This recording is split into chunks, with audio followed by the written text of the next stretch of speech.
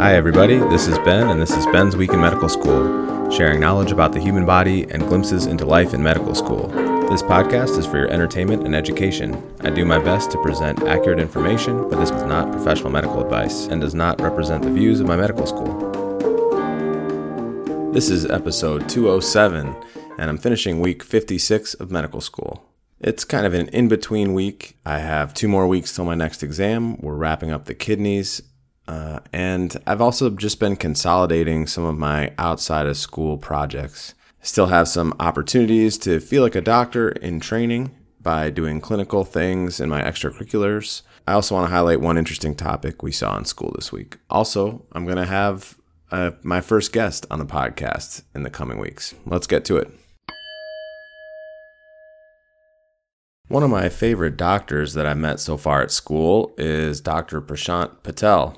And unfortunately, he's leaving our medical school. I first met him when setting up a talk with Dr. Roach about the novels that Dr. Roach writes. They're kind of medically focused novels. I re-met him when I started working on the street medicine group because he's an advisor and practitioner of street medicine and an advocate for it. He's also been a part of another weekly event that I started going to called the Clinical Reasoning Happy Hour. I'll devote a whole segment to that weekly event later. And his advice to us was from the show Scrubs, which I'm a big fan of from back in the day. He said, maybe the best thing to do is to stop trying to figure out where you're going and just enjoy where you're at.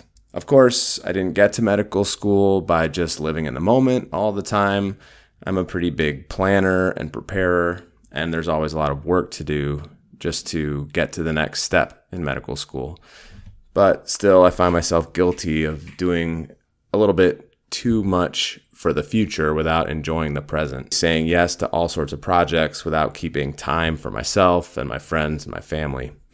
So this summer, I'm taking stock, working on that a little bit. I wouldn't say I've been pushing off my projects like street medicine and research in the emergency department, but I've decided to chill out a little bit and kind of let them come at their own pace. So I feel like it's sort of a ramble, but let's just say I'm going into the fall trying to be a little bit smarter about what I commit to and making sure not to overextend myself in too many directions.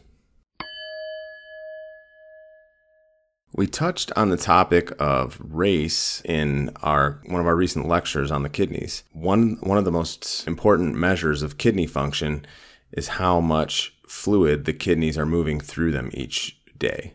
It's called the glomerular filtration rate. The short name for it is GFR. With GFR, the more that you have, the better, since that's the kidney's job. They're supposed to move 180 liters of water through them a day and then reclaim most of it, but also peeing out toxins and other things that the body doesn't want. So that's 45 gallons that move through the kidneys, and then some of that becomes about 1.5 liters that you pee out every day. As the kidneys get less and less healthy, the filtration rate, the GFR, drops lower and lower, and that has serious consequences. One other important thing is that, and the reason this ties into race, is that there are ways to measure the GFR, the filtration rate, directly, but they're expensive and really slow, and they're just not done.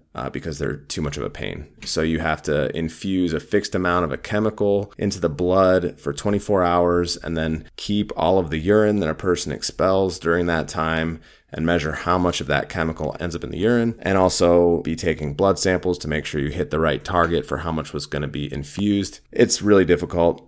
And there's a much simpler way. You can just take a blood test and measure one protein in the blood and then apply this equation to make a pretty good estimate of how much the kidneys are filtering out.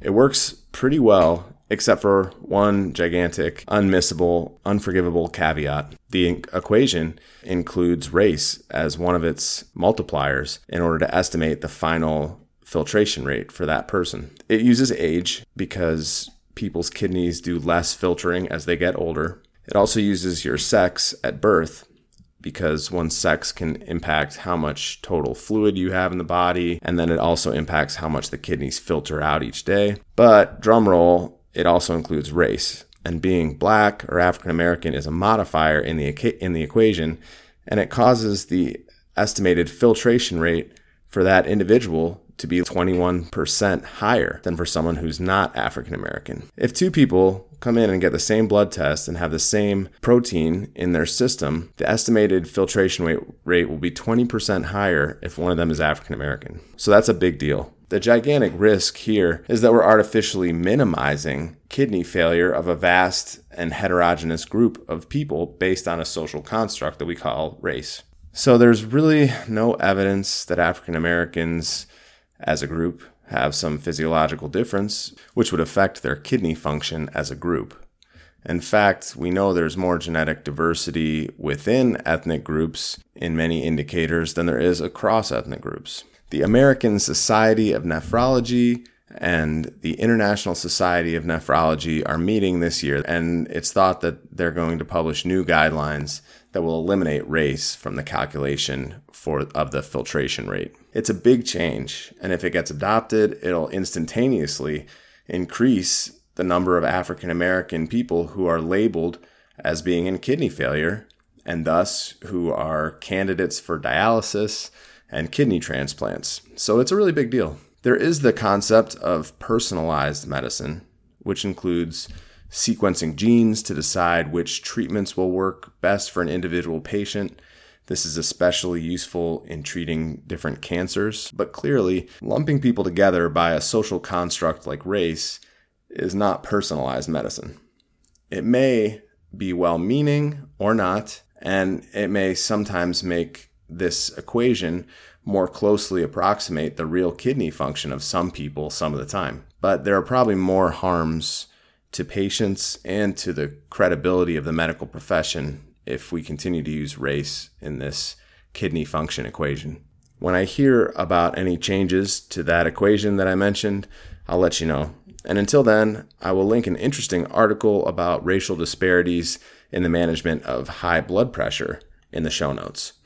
It'll be in the show notes, so check it out if you're interested. It should be available for anyone to access.